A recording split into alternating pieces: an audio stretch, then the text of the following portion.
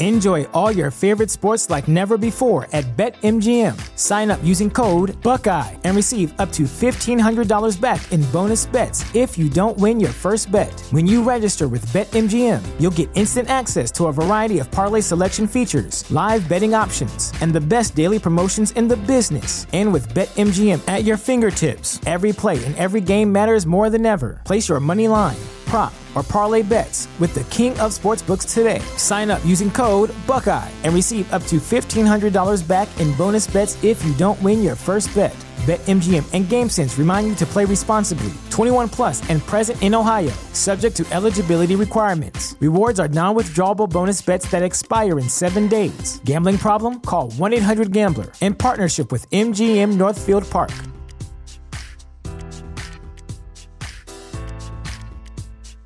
Welcome to Prime Video's Culture-Rated Collection. This is the place where Black is the main character, where we don't jump through hoops just to hear our voice, and can fall in love with illuminating documentaries like Giannis, The Marvelous Journey. I'm just a hard worker that's trying to survive. Enjoy the animated series, The Second Best Hospital in the Galaxy. All doctors report immediately!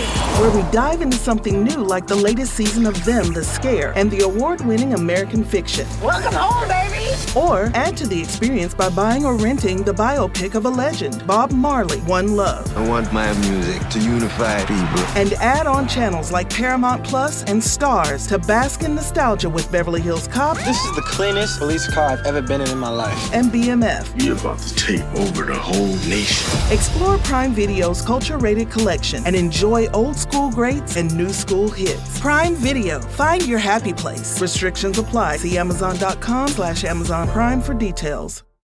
This is the story of the one. As a maintenance engineer, he hears things differently. To the untrained ear, everything on his shop floor might sound fine, but he can hear gears grinding or a belt slipping. So he steps in to fix the problem at hand before it gets out of hand. And he knows Grainger's got the right product he needs to get the job done, which is music to his ears. Call, click Grainger.com, or just stop by. Grainger, for the ones who get it done. Attention BetMGM customers. Have a friend who loves sports as much as you do?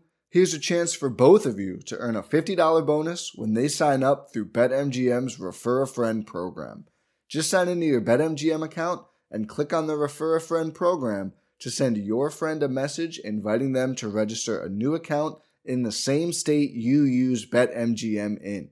Once your friend signs up and makes a deposit, they'll receive a $50 bonus. And once your friend places a bet with their bonus and the wager is settled, you'll receive a $50 bonus as well. Share the excitement and get a $50 bonus every time you refer a friend to BetMGM.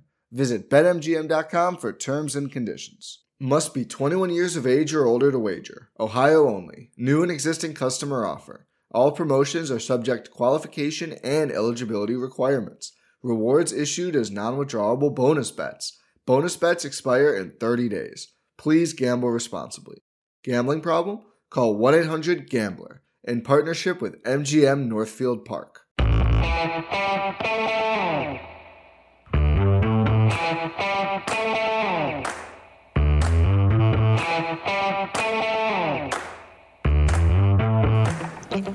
Hi folks, welcome to another episode of Film Study. This is Ken McCusick.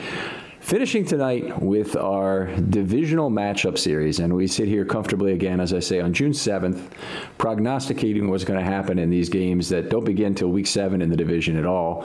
The Steelers games are, which weeks are they? I know there's one that's late, week 13 or something, and I don't remember when the first Steelers game is, whether that's week 7 or that's a later game. But in either case, they won't happen for 5 or 6 months at a minimum, and we're still willing to look at what the rosters are now and try and see some of these matchup differences and try to focus maybe on some of the things that are different and maybe also some of the things that have worked in the past that might be the same. Joining me for tonight's discussion, Jason Smith. Jason, how you doing, buddy? I'm doing really well. It's the weeks 13 and 18, and then we play them sandwiched in between the Browns the first time. So can't look past that matchup and that stretch, the very important stretch of the season for us. Yeah, absolutely critical to have some success in that 3-game stretch, that's for sure. Steelers, these teams know each other well, and yet there's a lot of changes, particularly on the offensive side of the ball. Really is, and the biggest unknown to me is the Steelers' offense out of all the units in the division. If you look at offense and defensive side, the Bengals, Browns, Steelers, and even the Ravens, the biggest unknown to me is the new offensive coordinator, Ben's health. There's a lot of unknowns on that side of the ball, the offense for the Steelers. Yeah, I mean, I agree. Matt Canada completely new. It seems funny that we're saying this about Roethlisberger, who missed time, obviously, missed a lot of time 2 years ago, and was came back from a shoulder injury last year. Did not look like he had all the strength at shoulder, elbow, and did not look like he had all the strength there. The Steelers guy who was on, Alex Kozora, it points to his knees as being an even bigger problem than the elbow this last season. Yes, he said arthritic, which is an alarm goes off when I hear that, because that's not getting any better. So you can reconstruct the arm and replace it and have it be as strong as it ever was. But arthritic knees, that's definitely going to be a concern. And then, there was word coming out of there that they wanted Ben under center more, which makes the knees a tougher situation, obviously, if you have to drop back, turn your back to the line of scrimmage and get reset. So a lot of unknown on that side of the ball, and it'll be interesting to see how they change their offense, because I don't think what they did last year was very sustainable, and it eventually caught up to them. Yeah, I mean, I agree with that. They went to it out of necessity against the Ravens, who were beating the crap out of them up front. And, they went to a spread offense with, I said, I think 10 personnel during the show with the Steelers guy, but it's not 10 personnel, it was 01 personnel, which means a tight end and 4 wide receivers. So they didn't even have a running back that they were playing in that second half, coming back for most of that second half comeback against the Ravens. And I called it flag football. It was just the best way I could describe it. Tell the kids to go out 5 yards and turn around and look for the quarterback. I mean, that's pretty much what they were doing. And it was a disappointing game to go to. I know you were at that game too. Mm-hmm. I was blessed enough to be there. And, it just felt like a game that we were in such control of. Just running the ball. We ran 47 times for 268 yards against a team that's very good against the run. So when you're having that kind of success against a team that stops the run, it felt like we were in control of that game until we weren't, until they threw 3-yard passes. Yeah, they definitely threw a lot of short passes, a lot of 5 to 7, 8-yard passes on those 2 scoring drives in the second half that brought them back. The Ravens were forced against the 4 receiver sets to come up with ways to stop that. They were a slot corner short. They had Terrell Bonds on the field. He had a 3 for 3 in completions allowed. It wasn't that much. It was 20 yards, but he also had a pass interference call flag against him that was significant. So they certainly took what the Ravens gave them. The Ravens didn't give them a lot, but it was enough. And the other thing that I didn't like about that game was the way the Steelers managed to keep the Ravens off the field and get their defense a little better rested with those long drives in the second half. It's very true, and maybe we'll talk about later how many snaps the big guys up front played for the Steelers, but that really helped them get rested, and all that success that we had specifically in the first half seemed to disappear, like you said, because we really didn't have the ball a lot. And it was truly an extension of the running game for the Steelers. They couldn't run the ball, so they went to the short passing game. The receivers actually caught the ball, I thought, that game. Not remembering a lot of drops. Yeah, it's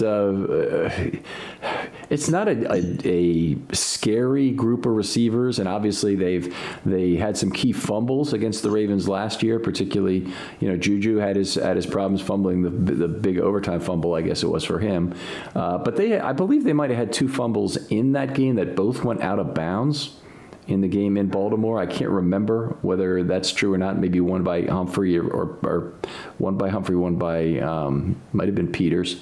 But anyway, it was the kind of game that really kind of sticks with you and bothering. If the Ravens hadn't made the playoffs, that would have been the kind of thing that would really bother you. And as it was, the Ravens would have still been in the hunt to the very end to win the division if they'd won that ball game. That's true. And we had our own fumble, I believe, when we were in the red zone down there, and the ball bounced their way.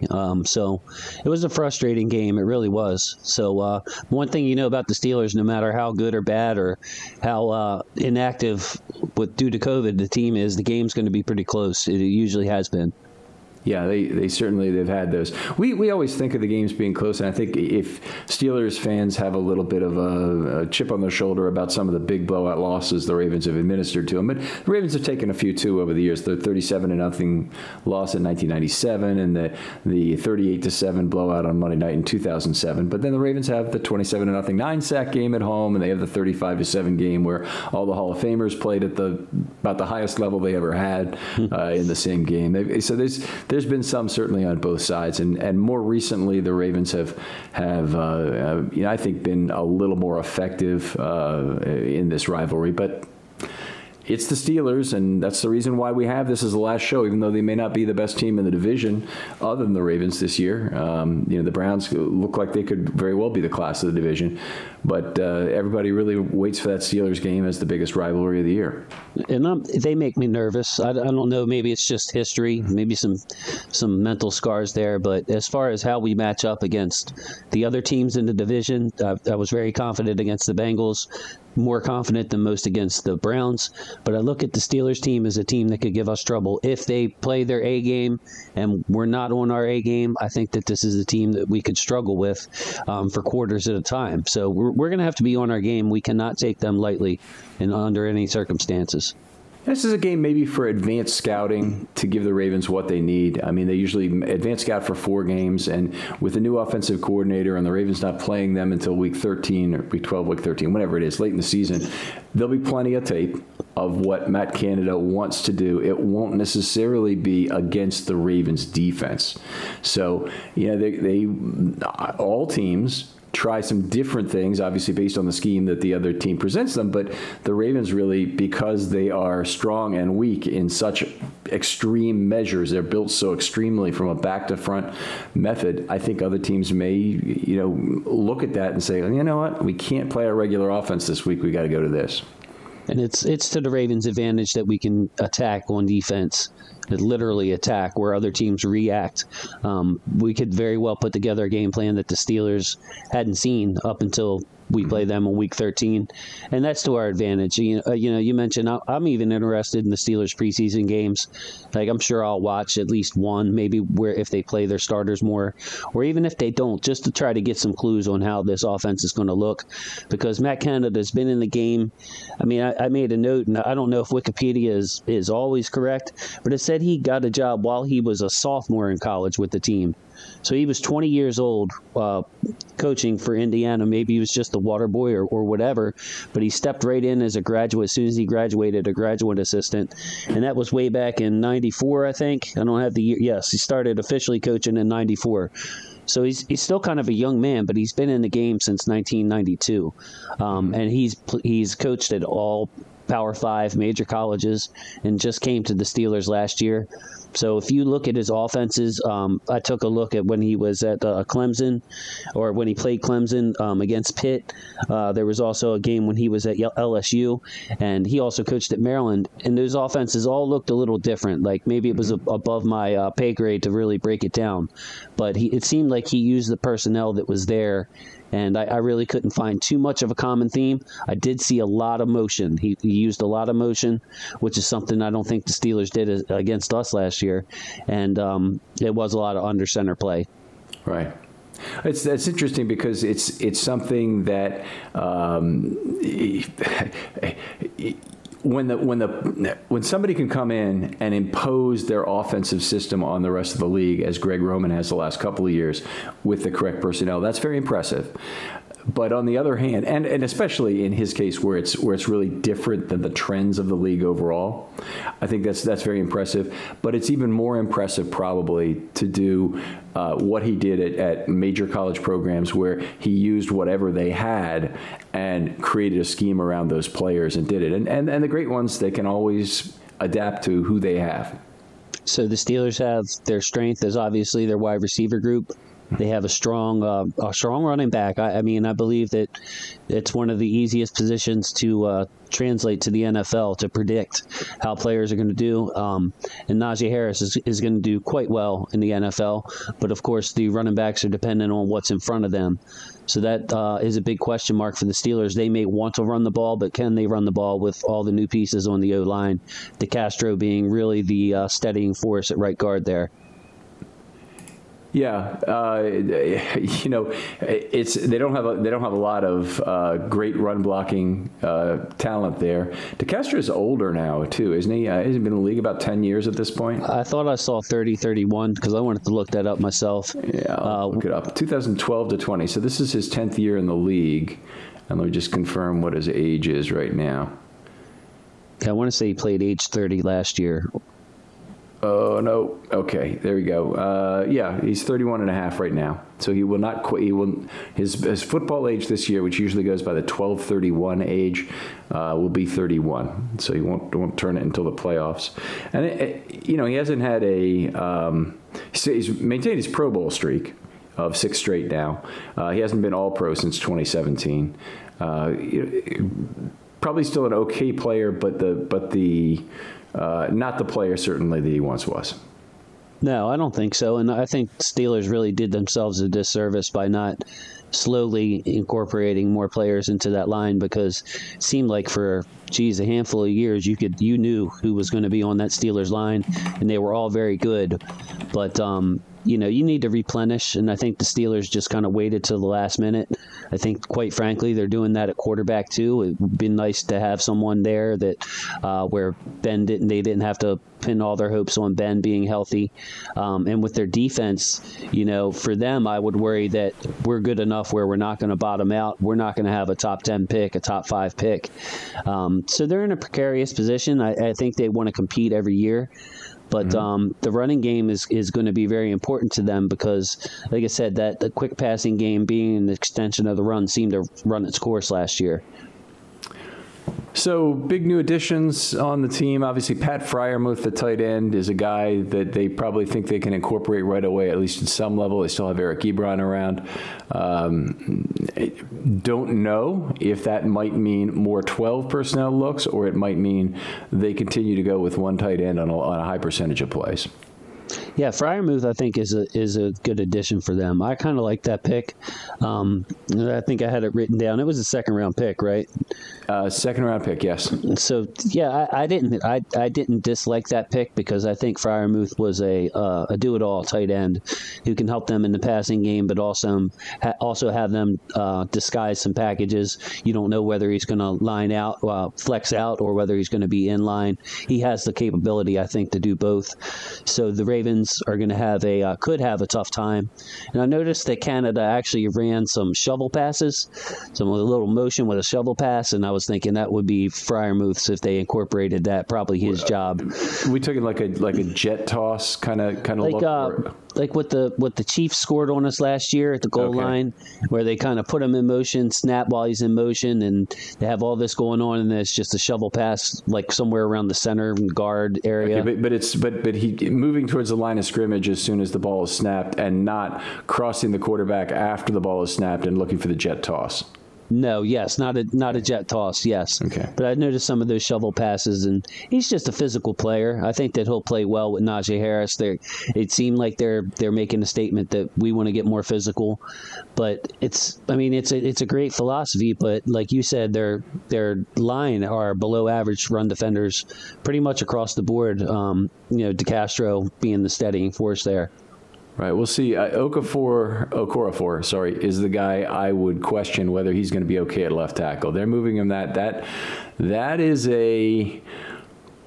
it's a potential square peg round hole situation. We'll see how good that works out. Zach Banner going in at right tackle, I think he's more prototypical of that spot. When the Ravens played the Steelers, was it 2 years ago, I think now? It might have been in 2019, or it might have been in 2018. Or sorry, it might have been 2020. I forget which.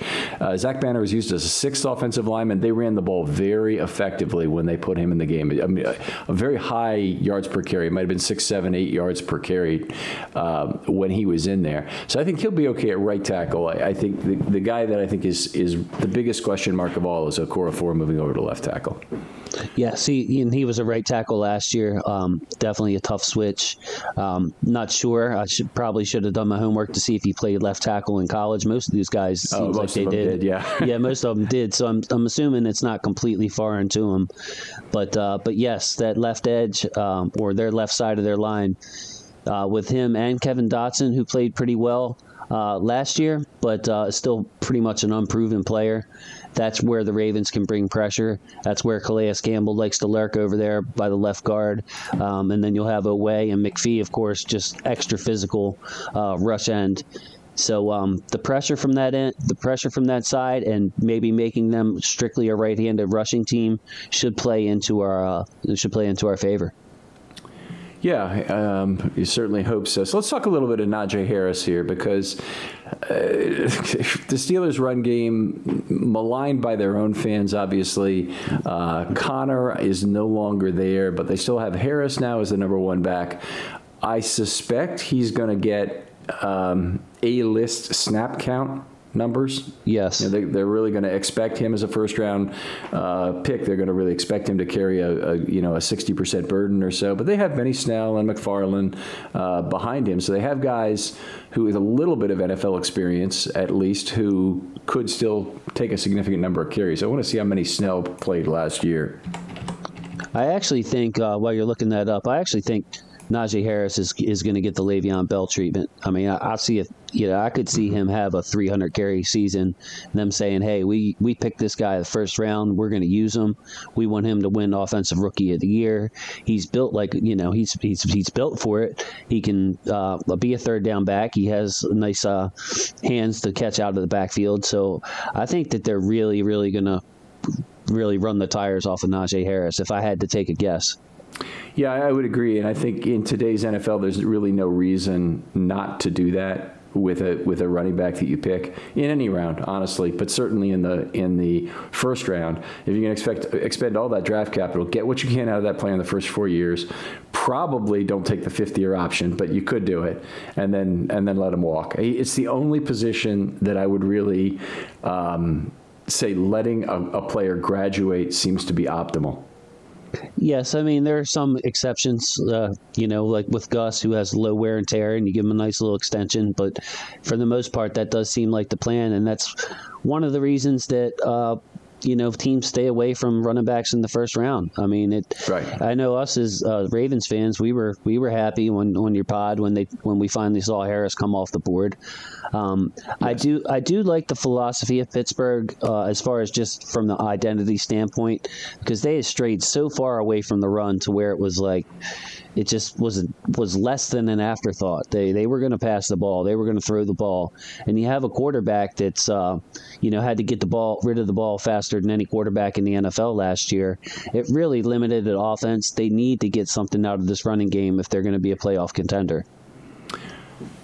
Yeah, absolutely. They do. And the guys there were not doing it. Snell played 26% of the snaps last year, by the way. Had 111 carries, by the way. That's a higher number than I would have guessed. That's not an insignificant number by any stretch. Me too. 3.3 yards per attempt.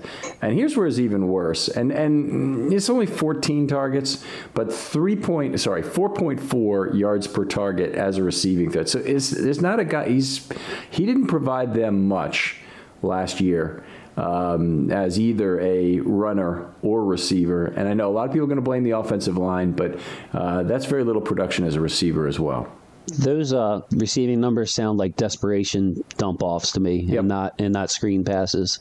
It's impossible. You can scheme running back to flank outside and beat an outside linebacker to the edge, and at least get 3 or 4 yards, even if it's a good linebacker. Mm-hmm. So. Yeah, that's surprising that he had 100 and whatever it was carries. I didn't really see that from him. But Connor, I mean, I guess they knew what they had with Connor and tried to preserve him because he wasn't the most durable player either. There you go. Najee Harris came out rated as, I forget exactly where he was. Might have been between 10 and 15 among all NFL running backs in a recent PFF article by Sam Monson. And we went over that a little bit on another show, but how do you feel about that as a relatively predictable projection to the NFL level? 14th? Do you know something where in it the was? team. No, I don't. I just remember the I'll look it up right now. I remember while you just that. open this. I remember the Dobbins being 26th on his list, and that causing the uproar, and rightly so. I mean, it's just one man's opinion, so it's not their stat related, but still, Najee Harris, I would say I could safely put him in the top 20. I'd have to really look and comb through, but it's not like a receiver, a safety, or a linebacker where you really the projection is tough. I think running backs, for the most part, are the easiest to project. They can have year one success. If the scheme is anything like what he's used to in college, I'm not sure how that's going to match up. That should help. But again, all this is dependent. The success of it is dependent on the line. Like I'll trust Najee Harris to get that extra yard or two that another back won't get. But where is he being met? Is he being met behind the line of scrimmage, or are they blocking it for 3 or 4 yards? But overall, to have a physical back, it would be nice for them if he can just keep the offense on schedule. Like he doesn't have to break. If he can just turn a 2-yard run into a 5-yard run, or a yard for no gain into a 3-yard run, that would be what they would benefit most from Harris. Well, what you're talking about there is exactly what the Ravens excel at. And if Harris had the Ravens scheme, not necessarily even the line, although I think the Ravens line is much improved this year, if he had the Ravens scheme of getting runners to level 2 for first contact, and the success they have doing that, he's going to be much better at yards after contact when that first contact comes in level 2.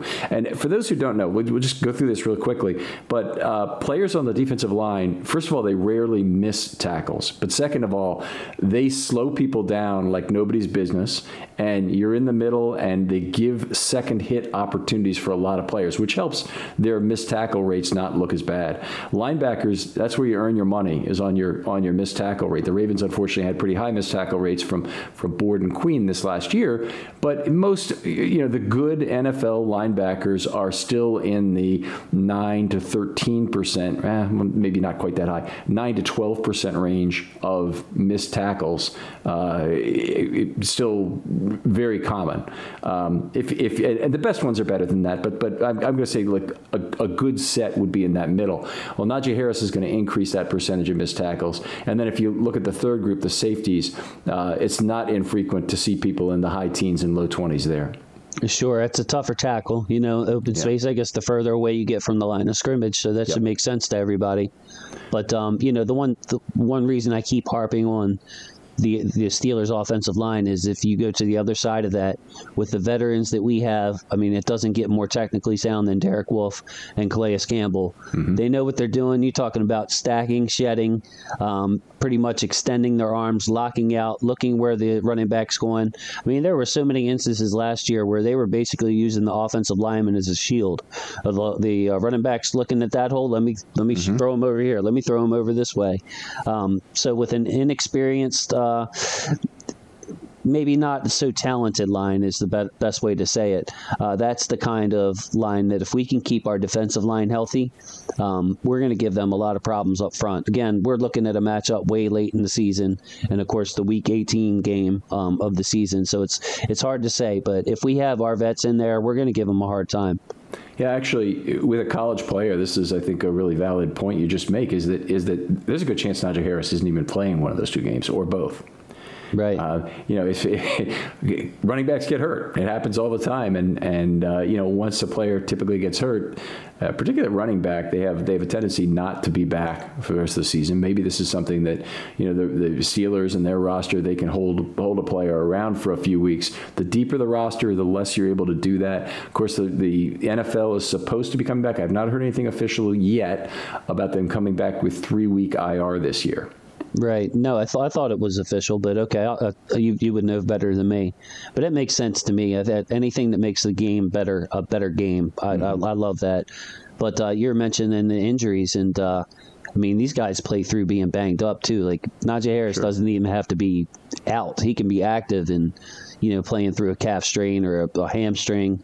And you're talking about how long that rookie year is and the rookie wall where they go through all this prep and go through the draft, and they're the first ones in there for rookie OTAs. And it's just a long, long process. So, and then if like I suspect they're going to use them and ride them as much as they can, by week 13 and 18, there's a pretty good chance he's going to be tested physically big time this year. Right. And I had it wrong, by the way. Sam Monson had him at number 20. I don't want to bang him around too much, but J.K. Dobbins at number 26. So he's projecting.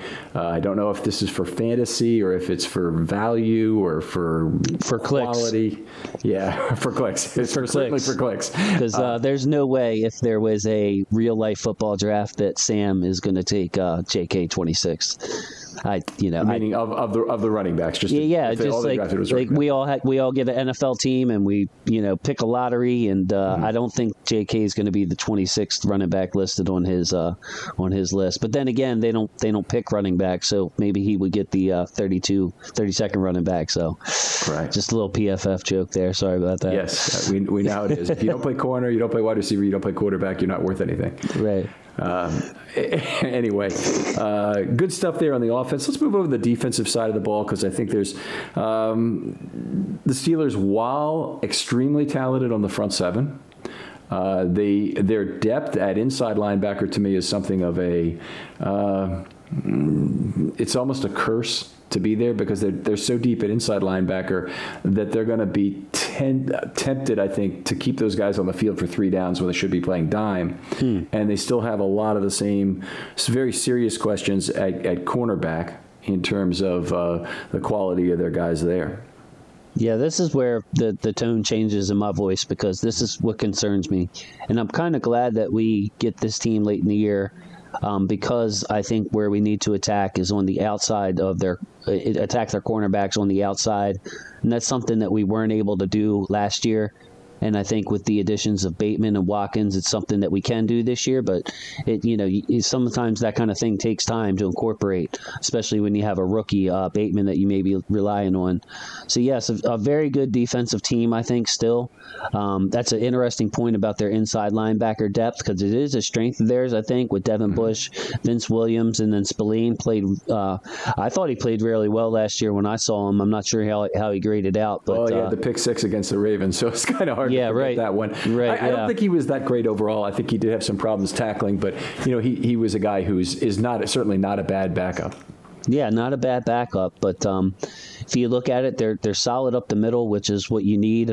It's a great tried and true philosophy when you have Tuitt and Cam Hayward, and then you have Devin Bush on the second level, and then Minkah Fitzpatrick has been a great player that we've actually had some success on, but overall they're very talented up the middle.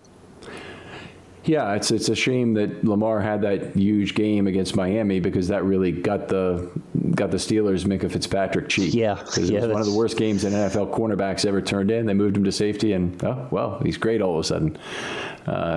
That's a shame, but it was the back end has Joe Hayden starting, and I think he might be in the last year of his contract now. So I believe that was what it said. Justin Lane will be a right cornerback, and then the nickel is Cam Sutton still.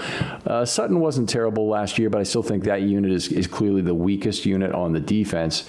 And one of the things that I would ask is, do the Ravens have an opportunity here to do what they don't typically do with Lamar Jackson and create max protect opportunities that will isolate those corners? Well, it's a great idea. I mean, that if there's any game to do it, I think it would be this. We have the personnel, of course, that we could do it. And then, of course, T.J. Watt is their main weapon. So you want to protect against him wrecking your game anyway. So, yes, if we can match protect, and although Lamar might want, or the offense may want to, in general, spread things out, let Lamar create and attack with the short passing game, that would be a very interesting idea, because Fitzpatrick can't be everywhere at once. Right. So if you find out where he's shaded, maybe look that way first and go isolate and go to the other side. That would be an excellent game plan, Ken. Maybe you can fill in for the OC that week. Yeah. Sit on the meetings. Let's not do that. One of the things the Steelers have done extremely well, and this doesn't necessarily work with the isolating corners. Isolating corners and using your wide receivers well, is that they shift coverage coverages very well. And they do it when they blitz off the slot. They do it when they can move a safety over to cover for an outside corner who then moves inside. So they've got lots of different little tricks they will play to switch coverage. And that led to 2 pick sixes on throws to James Prochet in the year. One was by Lamar and the other by RG3. Yeah, those little whip routes or jerk routes, as I call them, that Prochet actually showed that he could run. It was one of his two of his 3 targets ended up being interceptions. Very disappointing, but yes, I wonder how the loss of Mike Hilton. I think that's definitely worth bringing up. He played a lot of cornerback for them. He's in Cincinnati, and what you're talking about definitely you need to be able to communicate to do that well. You have to have a good feel for each other, and I feel like Mike Hilton was an important part of what you were talking about, of them shifting coverages. Mm-hmm. It's just very versatile player and a good tackler. Sorry, that's all. No, I think you're on the money there. I just want to talk a little bit, because I always do, about the possibility of playing dime on this team, and they don't have a lot of experience there. Now, here's the thing about really finding your dime back: it's not that hard.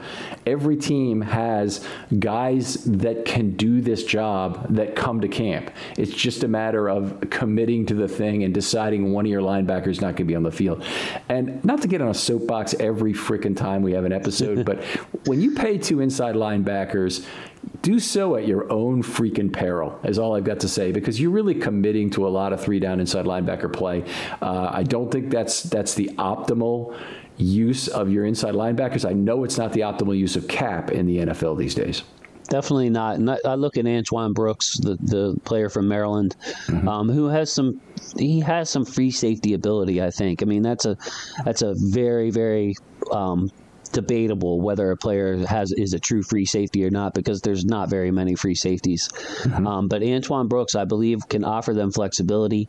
And then he was a rookie last year with the whole mess 2020 was. So he is a player that I would look at to maybe allow Minkah to match up. Not be a cornerback, but maybe Minkah can match up on some bigger slots or some slots that they feel that he can handle. And then you have Terrell Edmunds, of course, who is definitely a box safety.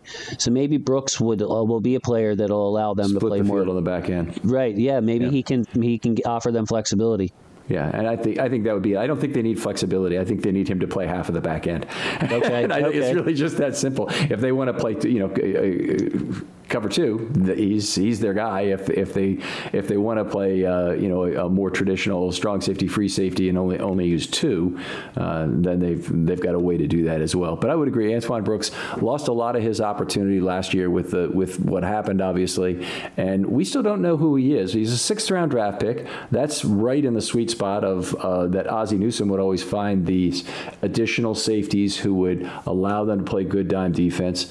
Over the years there have been so many of them, but it was the right price if he can help them on these highly leveraged downs, and we certainly, as Ravens fans, hope that's not going to happen. Right. I mean, it goes right to what you were talking about, how you say, instead of spending on linebackers, you can get a guy like Brooks in the 6th round. And yes, I was referring more to a cover 2, let him take his half of the field. I think that there's a good possibility that they could do that. Against certain teams. The Ravens have to make themselves one of those teams, though. They have to earn that right to be a team to say, hey, we need to play dime defense because they're killing us in the pass game. And we're going to have to rely on our big guys to stop their run out of, 11 personnel and whatnot, if they can sneak dime on the field in those situations instead of just playing nickel. That's like when you're talking about that, let's just be clear. Sure. That wouldn't be a 1st and 10 situation, because the 1st and 10 situation, the Ravens would still have 2 inside linebackers on the field unless it's end of half or end of game with a lead. So it's one of those 2 situations. If they're on 2nd and 10, 2nd and 9, 2nd and 8, that's where you can cheat into dime early. And that's where the Ravens have been very successful at finding those places where you can get additional dime snaps on. The best way to get dime snaps, though, beat the crap out of the other opponent in the first half and play the entire second half. Yes, and the Steelers can do that on defense, but we're kind of spitballing with them in the dime, but it's kind of hard to on one hand, it's kind of hard to see them stray away from their linebackers too much. I mean, they love Vince Williams. They brought him back. I think that they trust Spillane. I think he earned their trust last year a little bit. So I could see them mixing and matching with Spillane and Vince Williams to have both of them on the bench in favor of defensive backs. It doesn't sound like a Tomlin team. So what we think they should do or probably could do doesn't mean that they'll play a lot of time. Yeah, I don't see a huge difference between having Edmonds out there effectively as the weak side linebacker on a passing down with the blitz opportunities he would present versus Vince Williams. I mean, Vince Williams obviously has a little bit better chance to beat a running back. But if you're Terrell Edmonds, you run the same way off somebody else's butt to get free on an uncontested rush. And I would think that the additional pass coverage value you get there is why I always like a safety in that situation. Your third best safety is always a better coverage asset than your second best inside linebacker. There's almost no exceptions to that rule in the NFL. And we scored on them. We went directly to Boykin on Vince Williams, which was just a great throw by Lamar last year in the end zone. And, basically he made Boykin catch that ball. It was perfectly placed on him. But again, if you have a safety, like to your point, he's got to be better in coverage than a guy like Vince Williams, who's just a big, effective at what he does. And coverage isn't it, Yeah. And it takes on those downs, it takes understanding of the rest of the field. And safeties grow up learning that. And linebackers, it's the last of their responsibilities that they learn. So it's one of these things that you really just got to accept at some point, that even if I have a great linebacker, we don't need to go into this every episode because all of the cap things, all of the injury risk that goes with having these 3-down unicorns in there, I just don't buy it. I don't like it. And, I think dime is the way to go.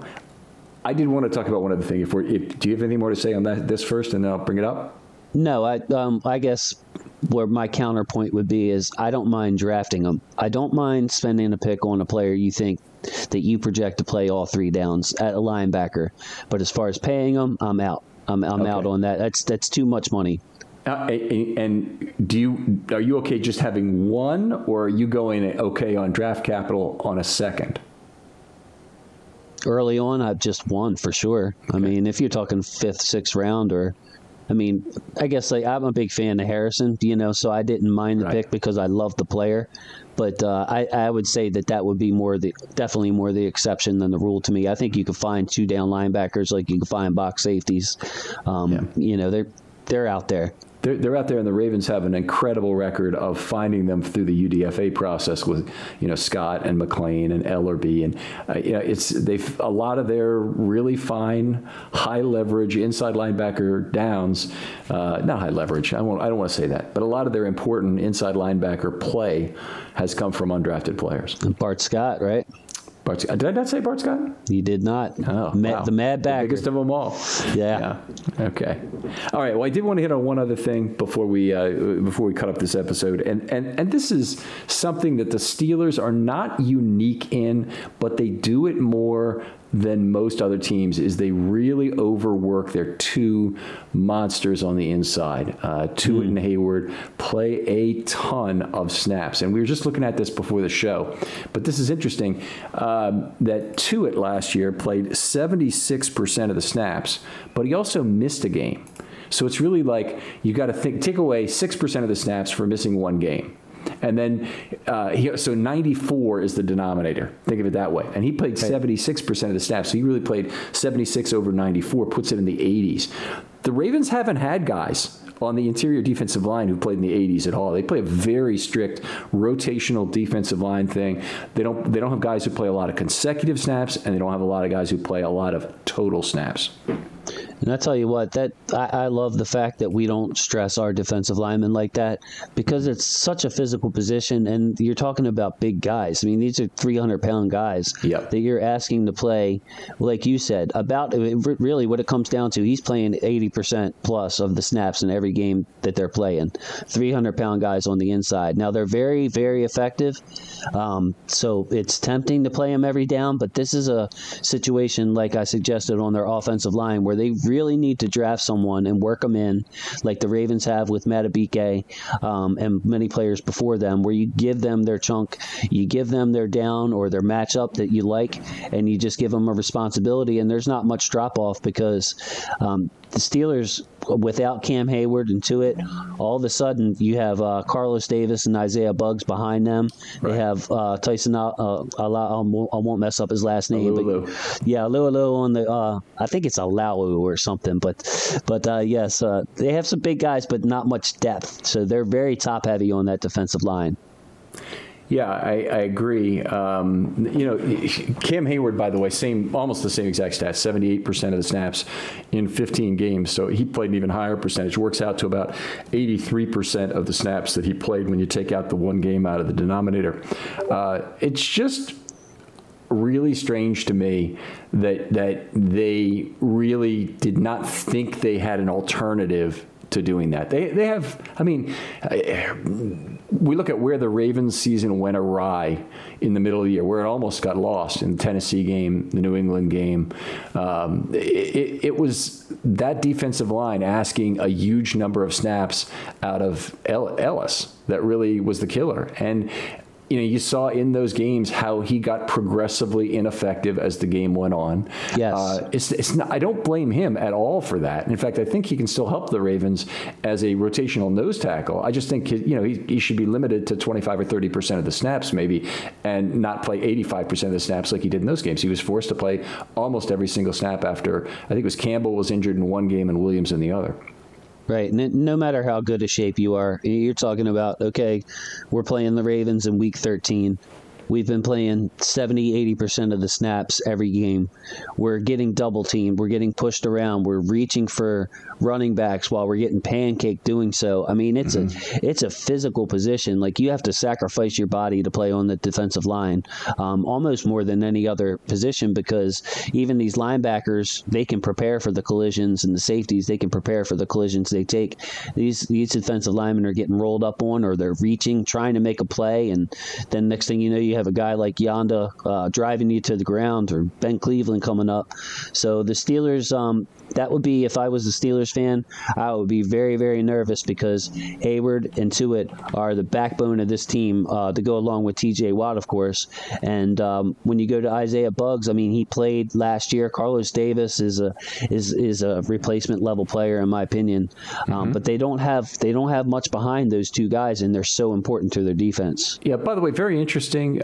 Chris Wormley, really, he's kind of a man without a position, honestly, because he's a better 5 tech than anything else. So it isn't really an ideal 3 tech, but the Ravens traded him to Pittsburgh for a 5th round pick. He ended up playing 14% of the snaps last year. It wasn't like he missed a ton of games. He was active for 13 games, but he only played 14% of the snaps. That's incredibly low. I was shocked by that number.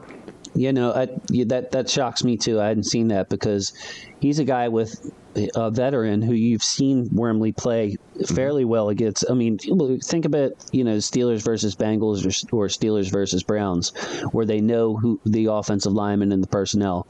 I mean, you can't tell me that you couldn't have Wormley take up some slack for your guys there, give them a nice little break, and right. Sure, there'll be a drop off in the play, but what about if it's 3rd and 10? That's not to its best down. Like, why is he on the field all of the time? I just I don't understand it. But like I said, I'm lucky, or I feel lucky, that the Ravens don't do that. It seems like we're heavy into the rotation, whereas the Steelers and the Bengals, it seemed like they've relied on the same guys forever to plug up the middle. Yeah, very, very true. Wormley, his last 2 years in Baltimore, 39 and 46% of snaps. So it wasn't like he hadn't already been battle tested with larger snap counts in Baltimore. He just, for whatever reason, the Steelers decided, we don't really want you as big a part of the rotation as you were there. Yeah, thank you. Especially if you trade for a guy, Yeah. You would figure, you want him to get. It's a resource. They could have drafted a rotational player who played more than 14% of the snaps with a 5th round pick. Yeah, I'd love to know who the Ravens actually took with that pick, but I was thinking that. Yeah, I don't know who that is. I wonder if that's the Dalen Hayes, because that's who we took in the 5th round this year, or if that's if we traded it, moved it around, or. I'm not. It would have been it might have been a 20 pick though, right? Because he played for the Steelers all of 20, so I would assume they got a 5th round pick in 20 and not a pick in 20. Yeah, that's escaping me because we didn't pick in the 5th round. I don't think. So we might have traded up or down or whatever to make that work, and then we lose. We kind of dilute it. It's too bad, Some of these picks, they like the one they acquired for Kari Vedvik, you really want to know who they picked with it. You don't want to know. Well, first of all, we traded the pick, and then we got 2 other picks. Right. Then, oh, damn it! Why? Why did you do that? We wanted. Well, at least we have Hurst for Dobbins. At least we can figure that one out. There you go. All right, man. Always a pleasure doing a show with you. Jason, tell me where folks can find your work. Sure. It's Huddle It Up Films, and that's both on Twitter and YouTube. I could use the support on YouTube, trying to get to 1,000 subscribers so I can do more with my videos. So I'm going to plug the YouTube. But on Twitter, I try to stay active and just, send some good vibes out there, and also some things that I'm noticing. And I love interacting with my football family. Football is family. I say that all the time. No matter where you come from, no matter how rich or poor, your religion, anything else, when we step on the field together, we're family. And I always felt that bond, and from a very young age, and it's part of what I love about the game. You can have a line with a guy like Ben.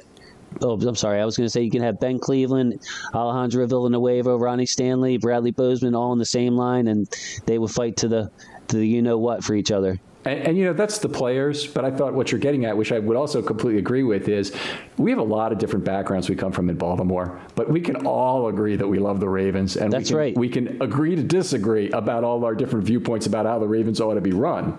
It's very uniting. It's a very uniting thing, like it should be. You know what I mean? And I can disagree and maybe get mad at Ken because I think that those inside linebackers are really valuable, and I love those Dobbins pick. And to heck with your dime defense, but no, just kidding. Yeah, football is family. I love it, and you can learn something that I believe in life. You can learn something from a homeless man or a rich man. It really doesn't matter. And the Ravens have a lot of good people who specialize in different areas, especially on Twitter. If you're not on Twitter, don't be afraid of social media. Sign up on Twitter like I did as a man in his 40s, signed up on Twitter. You can just see, you don't have to argue about politics. You can see your Ravens stuff and enjoy some really good insight from our Ravens guys out there. So I want to send love to Ken and to everybody else who makes it such a great community.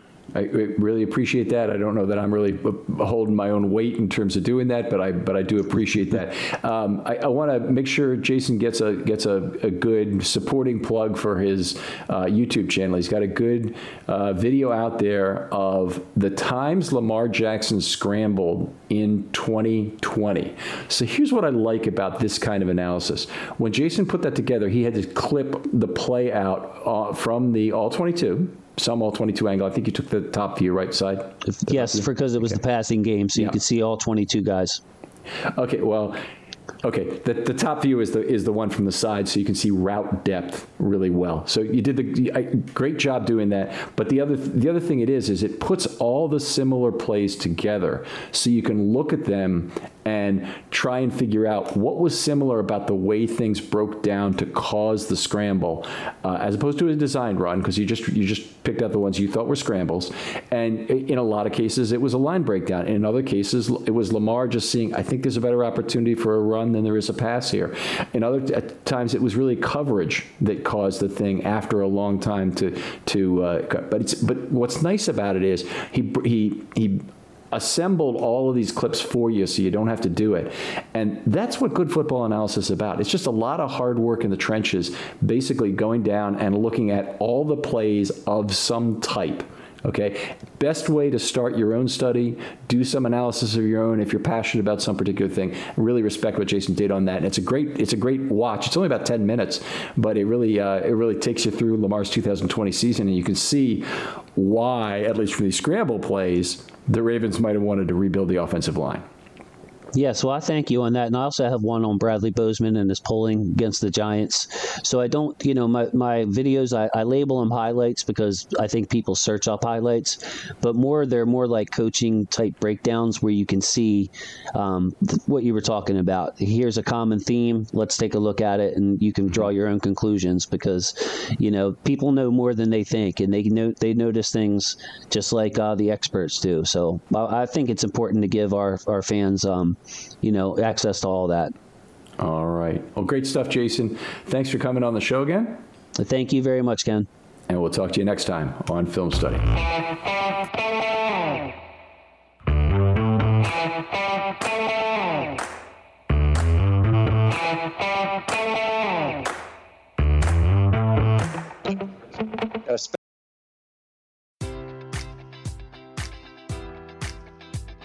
Enjoy all your favorite sports like never before at BetMGM. Sign up using code Buckeye and receive up to $1,500 back in bonus bets if you don't win your first bet. When you register with BetMGM, you'll get instant access to a variety of parlay selection features, live betting options, and the best daily promotions in the business. And with BetMGM at your fingertips, every play and every game matters more than ever. Place your money line, prop, or parlay bets with the king of sportsbooks today. Sign up using code Buckeye and receive up to $1,500 back in bonus bets if you don't win your first bet. BetMGM and GameSense remind you to play responsibly. 21 plus and present in Ohio, subject to eligibility requirements. Rewards are non-withdrawable bonus bets that expire in 7 days. Gambling problem? Call 1-800-GAMBLER in partnership with MGM Northfield Park.